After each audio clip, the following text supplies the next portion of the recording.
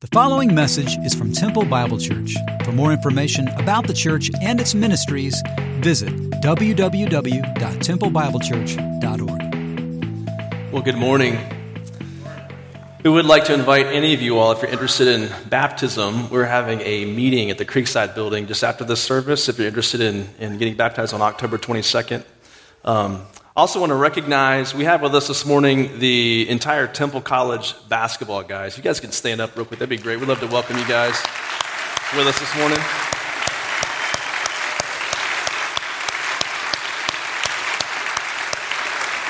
We love the work that Kirby Johnson has done with all of his staff with the young men through that program over the years. He's been a blessing to our community. We're feeding him lunch down at the Creekside building just after this service.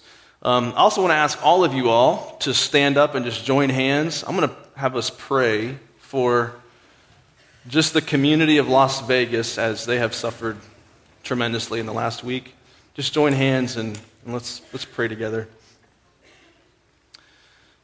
Father, we just come before you just in unity as a church and just cry out to you for the city and surrounding areas of Las Vegas and just lift them before you.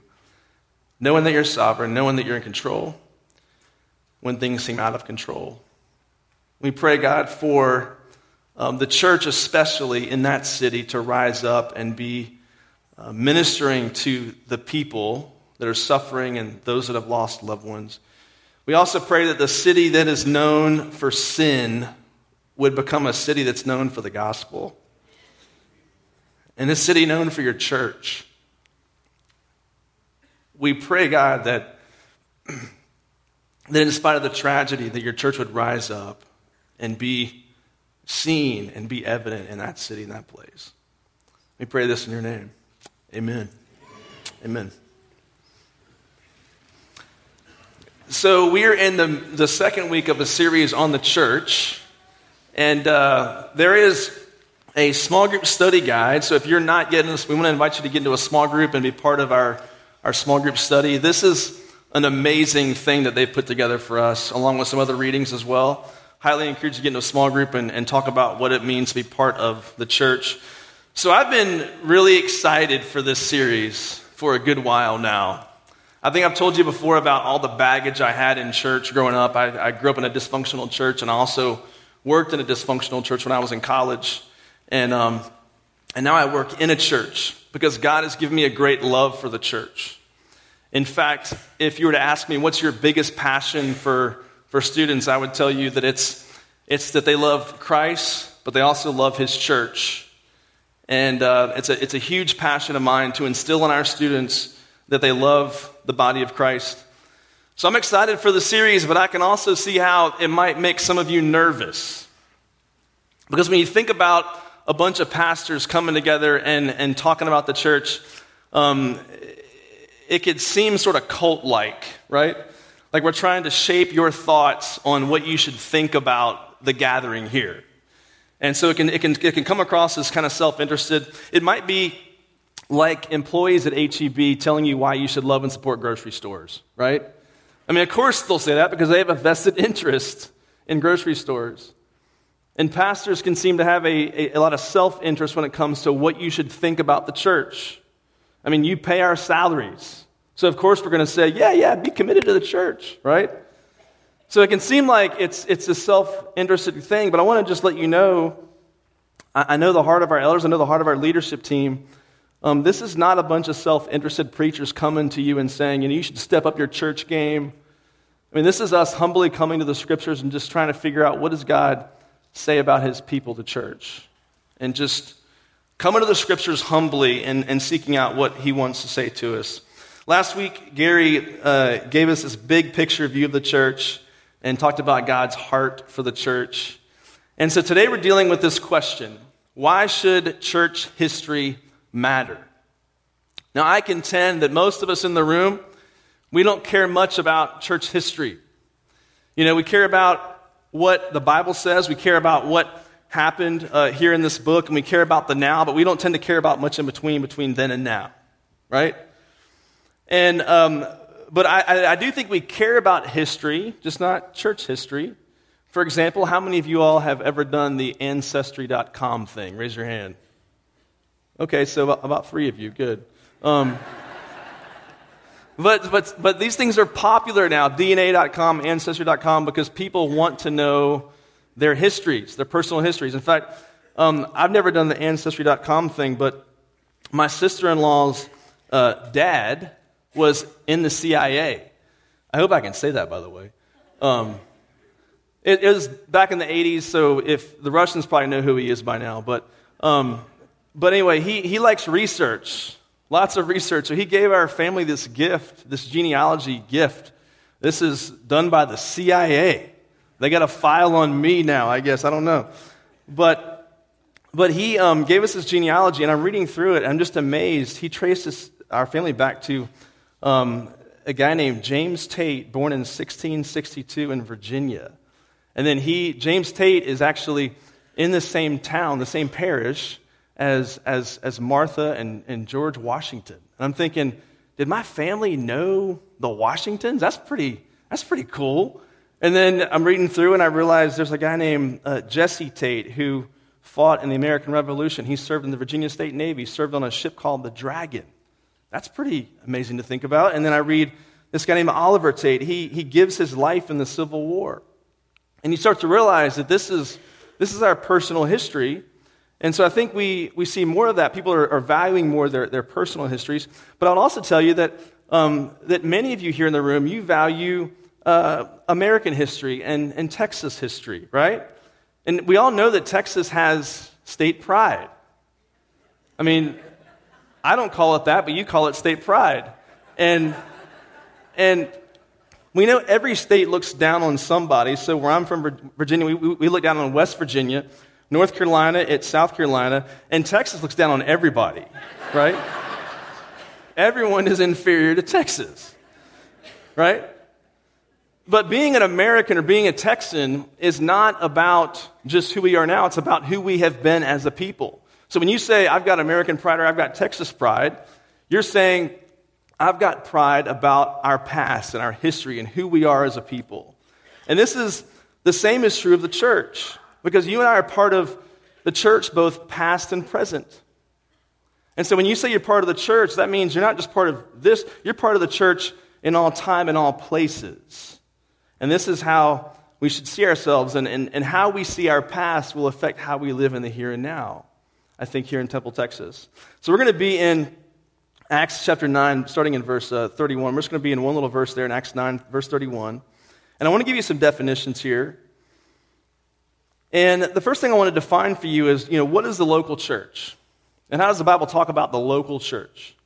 So when you think of local church, I think most of you think, you think local, you think of Temple Bible Church, which that makes sense. But the word church appears 114 times in the New Testament. 90 of those refer to the local church. And so in Acts 9:31, it says, so the church throughout all Judea and Galilee and Samaria had peace and was being built up, and walking in the fear of the Lord and in the comfort of the Holy Spirit, it multiplied. So there are many local churches in these regions, and the expectation throughout the New Testament is that believers are part of the church, the local church. That didn't mean just attending a service, walking in anonymously and sitting down and hearing a sermon and then walking out. But that meant being involved in community. And I would just tell you this morning that if you're someone who thinks that you can just kind of come in anonymously and that's what church is. Now, being part of the local church means that you're using your gifts and you're also experiencing the one another's that the New Testament talks about.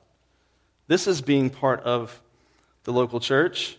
Now, we don't have official membership at TBC. Now, the church I grew up in, we had official membership, and I always thought that seemed a little bit strange to me. I understand it more now, but I thought at the time it seemed kind of strange because it just felt like, is this a fraternity or a sorority or a country club, and your name's on a list, and you pay your dues, and you get some special privileges? What does it mean to be a member of a church? And so don't think of membership in the sense of your name's on a list and you're special, but think of it like this. In Romans 12, Paul talks about the church being like a body. And so don't think of membership being name on a list. Think of membership like we're members of each other. We belong to each other. We're connected to each other. And so if someone says, "Are you a member of TBC?" You can say, "Yeah, I'm a hand, or I'm a foot, or an earlobe." I mean, I just want to be a fingernail. That's all I ask for. Just something, just something small. But you shouldn't see yourself just as part of the local church, but also part of the church universal. And so here's how we define what the universal church is. The universal church is all Christians in all times, in all places are connected through Christ. So we're supposed to be part of a local body, but also part of something much bigger than just a local body. And this is the universal church that we're also a part of. In Matthew 16:18, it says, "And I tell you, you are Peter, and on this rock I will build my church, and the gates of hell shall not prevail against it." Gary talked about this passage last week, and we know that Peter's name, before it was Peter, it was what? It was Simon, right? And if Jesus changes your name, well then that's going to be your new name. So it goes from Simon to Peter. And Jesus says to Peter, he says, "I will build my church on your confession," and also the other apostles, their confession as well. And he says, "I'll build my church." And when he says, "I'll build my church," he means the church universal. This is the church universal now. So here's my goal with you this morning. I want you to see this morning how your connection to the universal church, the church in all time and all places, can fuel your love for and your commitment to the local church in the here and now. That's my goal today. So this picture here is how we should see ourselves in the universal church. The universal church encompasses all the local churches throughout all time and all places. And this is how we should view ourselves. But there are two mistakes that we often make. And here's the first one. The first one is having a big view of the universal church, but a small view of the local church. And here's how this might play out in real life. Someone who says, I love Jesus, I just don't like the church. But I'll remind you, what does Jesus call his church? He calls her his bride, right? So what if someone said to me, they said, "Dave, I like you, you're a great guy, but I just can't stand your wife." How is that conversation going to go? Right? Jesus, or how about this one? The church is also called the body of Christ. And so imagine men today going home to your wife and saying something like, "Honey, I love you, I just don't like your body." I mean, how's that conversation going to go? You see, Jesus, these metaphors are used on purpose. The church is his bride and also his body because he's one with his bride. You can't separate Jesus from his body. So we can't say a statement like that. Look at what Scott Sauls says here in this quote. He says, "At her best and at her worst, Jesus loves his church. He laid down his life for her. He will never leave or forsake her. He will complete the work he started in her." In other words, Jesus never looked for more of God by having less of the church. Instead, he married her. The church is the chosen, beloved bride of Christ. What does it say about us if the church is good enough for the Father to adopt, for the Spirit to inhabit, and for Jesus to marry, but not good enough for us to join? You and I cannot say we love Jesus but don't have love for his church. We can't say that. Or how about this one? And this is going to step on some toes. I'm sorry in advance. But what about, I don't need to attend church. I'll just watch live stream. That's not that important. I don't need to be around real people. I'll just watch it and, that'll be fine. And I would simply just challenge. I would say, well, okay, what about the spiritual gifts? And what about the one another's? Those can't happen through a screen. So we've got to be connected into the local church. Or how about this one? I studied the Bible at Starbucks with my friend, And I don't need the church to do that. I mean, I got Jesus, I got the Bible. Where 2 or 3 are gathered, there I am in the midst of them. I don't need the church to do that. But I remind you that verse didn't say, on this rock I will build a Bible study in a coffee shop. Jesus says, I will build my church, and the gates of hell will not prevail against it. You see, you and your buddy at Starbucks will not prevail against the gates of hell. The church does that. I mean, what are we going to do? Dump our coffee on the devil? Take that, Satan, right? I mean, this is the church. This is the collective. This is the people of God this is talking. Not just you and your little friend at Starbucks.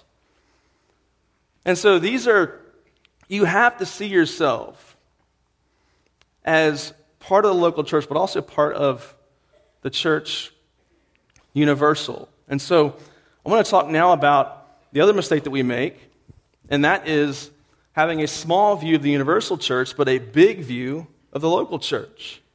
And you might ask, well, how's that a mistake? That seems like what you're wanting us to be in favor of. And here's how this plays out. You see yourself as just part of TBC, and that's it. Yeah, I'm committed, I go, I attend, I'm a part of things, and I'm plugged in. What more could they want? But here's the reality.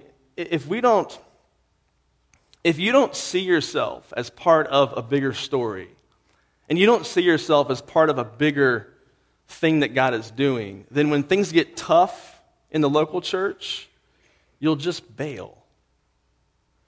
If there's not something else driving you and your recognition of, I am connected to the universal church, and that's not driving your commitment to the local church, you will bail when things get tough in the local church.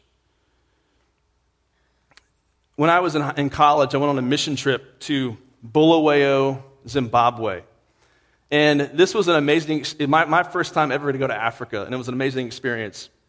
And we'd spent about 48 hours or so trying to get to Africa, and we finally land in Bulawayo, Zimbabwe, and we're starting, we get off the plane, we go into the downtown area of Bulawayo, and they have a Kentucky Fried Chicken in Bulawayo, Zimbabwe. And I remember thinking, that's amazing. Like they have a KFC in the middle of Africa, Bulawayo, Zimbabwe.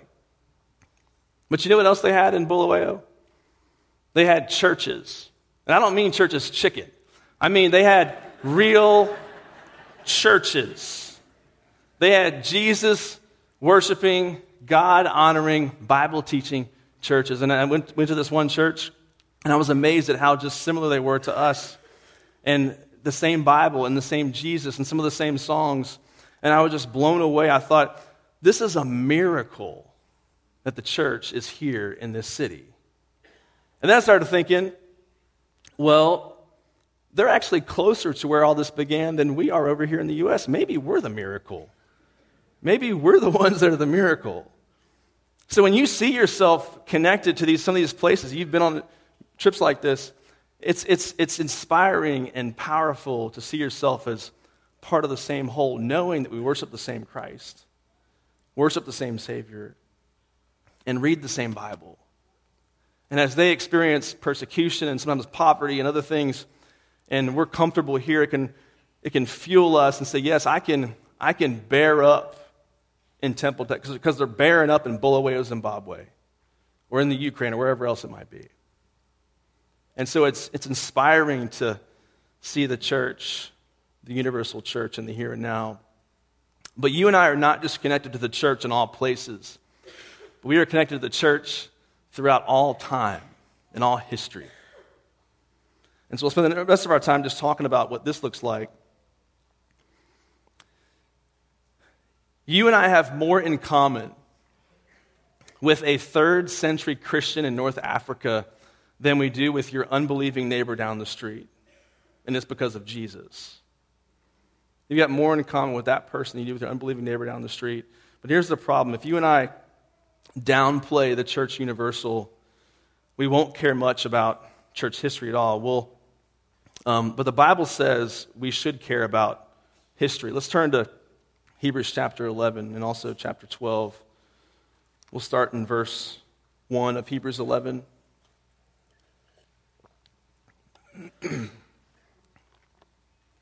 Hebrews 11:1 says, "Now faith is the assurance of things hoped for, the conviction of things not seen." So this is the famous faith chapter. And in this chapter we hear, if you read the whole thing, you're going to hear about Abel and Enoch and Noah and Abraham and Sarah and Isaac and Jacob and Joseph and Moses and Rahab. And here's why they're all listed together, because all these people had something right in front of them that didn't make a lot of sense. But they were able to see past that and see towards the hope that God offered them. And they saw his promises, and they lived in light of those promises. And so, what is faith? Faith is essentially seeing the unseen. It's to be able to look past your situation and see something that God's promising, his hope, and especially in Jesus Christ and the gospel and the cross.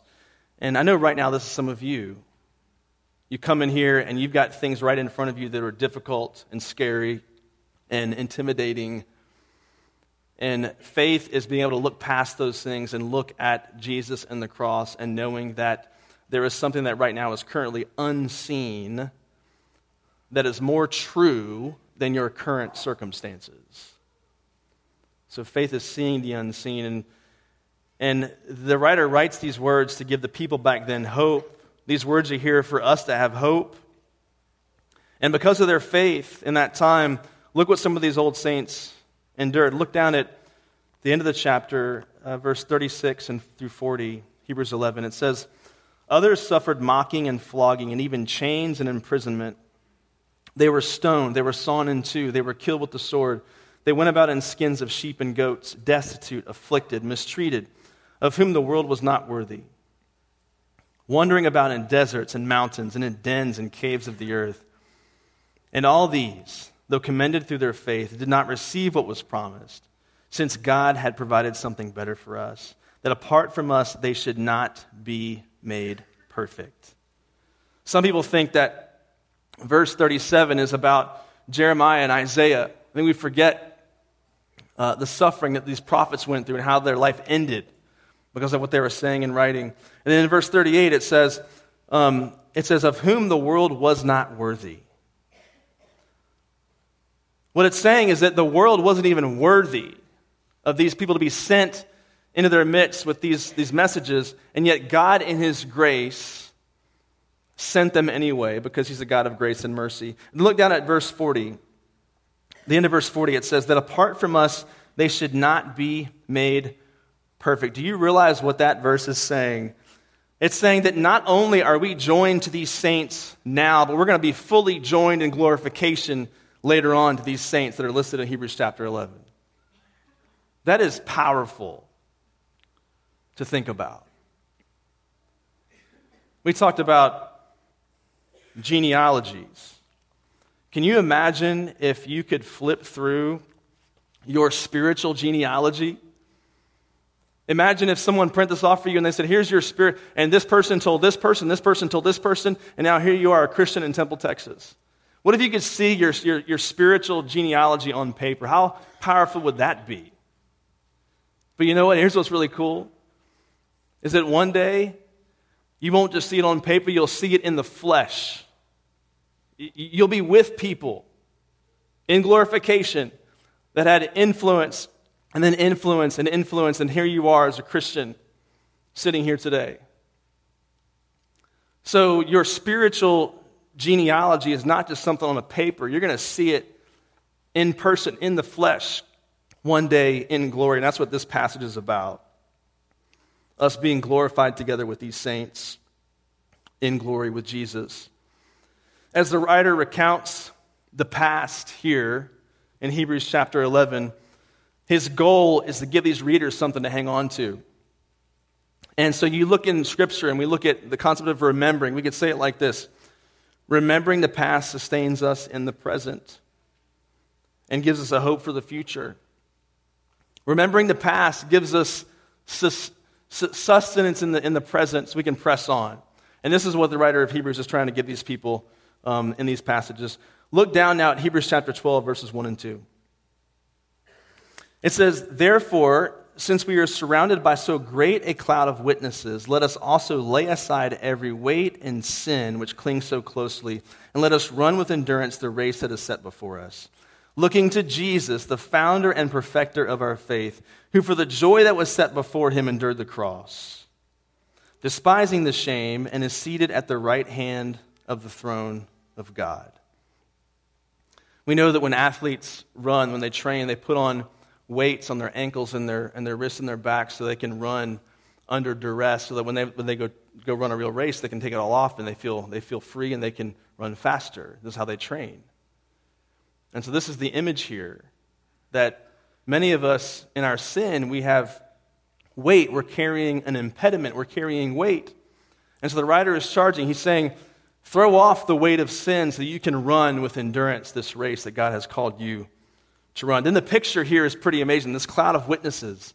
This is a picture, an image of all these saints of old cheering on the saints in the present as you run the race that they once ran. It's just a powerful picture to imagine. If you want to ask the question, why does history matter? Hebrews 12, 1 and 2 tells us why history matters, because as you think about these saints of the past, it gives you an endurance in the present as you run this race that God has called you to run. This next picture is of a man named Dathan Ritzenheim. And he was a runner for an American runner, a talented runner. In 2009, New York Times featured an article about him. And he was training hard but not getting any better. He'd plateaued in his training regimen. And he lived in Colorado. He tried to move from Colorado to a lower altitude to move to Oregon. But that didn't help. He still plateaued. He couldn't get faster. And then someone told him about group training. They said, get some high-level people around you and start running with them again. So he began doing group training, and suddenly his times began to improve and take off. And eventually he went on to break the American record for the 5,000 meters. He said this in the article. He said, running alone, you can't push yourself as hard. You feed off the energy of other people. Now, I'm not a runner. My wife is a runner. I am someone who runs. I am not a runner. But there's more history. I mean, you can attest, like when you're with other people, there's something about that. I call it, I don't want to get embarrassed, but there's something else about it that encourages you and exhorts you to keep on running with other people. And there's even more history here to this, because in the 70s and 80s, the Americans dominated long-distance running. But in the 90s, things changed. Americans started hiring personal running coaches and trainers. And they started running by themselves. And their performances suffered because of it. And somebody realized that the three most successful countries, Ethiopia, Kenya, and Japan, all trained in groups. And so Americans began to embrace this idea of group training again, and their times began to pick up. And I think there's a profound picture here spiritually, because this is how many of us approach the Christian life. We approach it alone. Or we get the personalized coaching of experts. I don't need to come to a local church and ask that older man about family and marriage, because I can go to Lifeway and get a book by the experts. I can do podcasts. I can do video. I can get the best in the world at my fingertips. I don't need the local church. And so we're approaching this thing with like personal life coach experts, and yet I think we're suffering because of that. And this is why you and I need community. It's why we have to know history and understand there's a cloud of witnesses that are cheering us on as we run this race that God's called us to run. So we need the local church. We need the church universal as we run this race. You have to see yourself as part of something bigger than just the here and now. So I want to ask the question, where are we now? in our culture today. There's an excellent section of Tim Keller's book, Center Church. He talks about the church relationship to culture. He talks about it in seasons. And the first season he describes is winter, when the culture is hostile to the church, and then there's little fruit. You get to be, this be parts of the Middle East today. Then there's spring. The church is persecuted by the culture, but there's some growth. That might be China today. There is summer. This is the church is highly regarded by the culture. This might be the U.S. many, many years ago. Then you have autumn. This is the church increasingly marginalized in a post-Christian culture. I think this is the U.S. more and more today. So where are we today? I think in some parts of our country it's winter. In other parts, I think even here, it's autumn, I think heading towards winter. Recently, the Barna Research Group wanted to find out how post-Christian we are here in the U.S., and that means a large percentage of people would say they don't believe in God, the Bible has errors, and they're not part of a local church. And so once you reach a certain percentage of that, they would say you are considered post-Christian or moving in that direction. Now, the highest ranking places are places you'd most expect, so places like the Northeast and Northwest here in the U.S. Now, out of the 4 largest cities in Texas, so San Antonio, Austin, Houston, and DFW, which one do you think is the least Christian? Austin. Must be a lot of Aggies in here. They're like, Austin! I know that they're supposed to hiss, right? Aggies are supposed to hiss. So yes, it's Austin. It's actually number 32 on out of 100 cities. But do you know what other city is on that list? Temple, Texas. Number 64 on their research list. And I don't know how accurate all that is, but it's just to say that I think in the Bible Belt, we are becoming more and more post-Christian, as they say. More so than you think that we are. And here's why all this matters. Because if we forget our past, we're going to forget how to minister in the present. And so I want to bring all this down to earth for a minute because I think this is really important. This past week, I took my kids to Freddy's because I'm a good dad. And we're sitting there in Freddy's and we're eating hamburgers and fries and custard and just having a good time. And if you go to Freddy's, around the wall, they have the pictures of the guy who founded Freddy's, and I guess he has a lot of a military background in his life. So you see a lot of those pictures of him in different places he's been. And I saw that as this contrast, this stark contrast of we're eating, enjoying the pleasures of life, and yet there's this reminder on the walls of how costly all this was. And you and I experience things in this life that we just take for granted, and we think, yeah, well, this is just the way it is. And we don't realize that, no, this was costly. This cost something. And then you think about the church, and we come in here on a Sunday or a Wednesday, and you get a parking space, and you come in here, or you're changing diapers in the nursery, or you're stirring your coffee in the lobby, in the air-conditioned lobby, or you're gluing little cotton balls to a piece of paper in the children's ministry.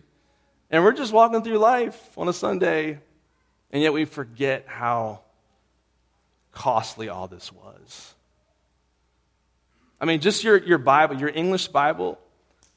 Do you know there was blood spilt over just getting the English Bible? This was costly. This cost something. And so I think it's important for us to remember and understand that you and I, we need this past, the church through the ages, to understand and to sustain our commitment in the present.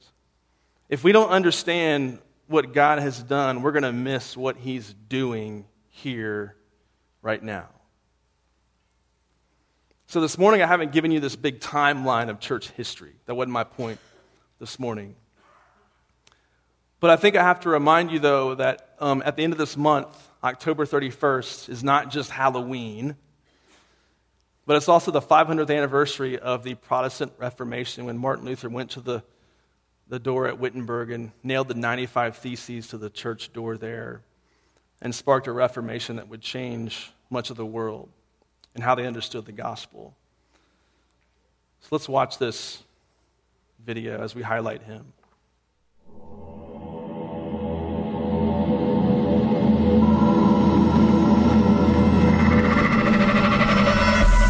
There was a time when many had forgotten the grace and love of God's only begotten. Losing sight of what mattered, the body of Christ stumbled and staggered, believing that heaven could be purchased. They gathered in churches thinking what got you saved was the money you gave. Trading virtue for vice, they put a price on forgiveness, indulgences, a permission slip for sin, available for a small financial transaction. This is what they called faith put into action. Trusting in the power of their own goodness rather than the power of Christ's forgiveness. Then came Martin Luther, an unlikely resistance.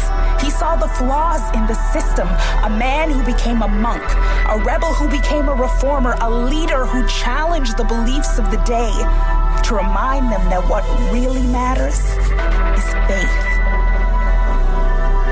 1517, compelled by all he had seen, Luther decided he could not stand idly by and watch truth of God traded in for a lie. With a quest in his heart and a quill in his hand, he began to write day and night, scribbling and scrawling, ink flowing with inspiration, pioneering a reformation, penning a declaration of total and utter dependence, of repentance. 95 theses, 95 questions, a message to the people in power, a manifesto to the people in the pews. Good news!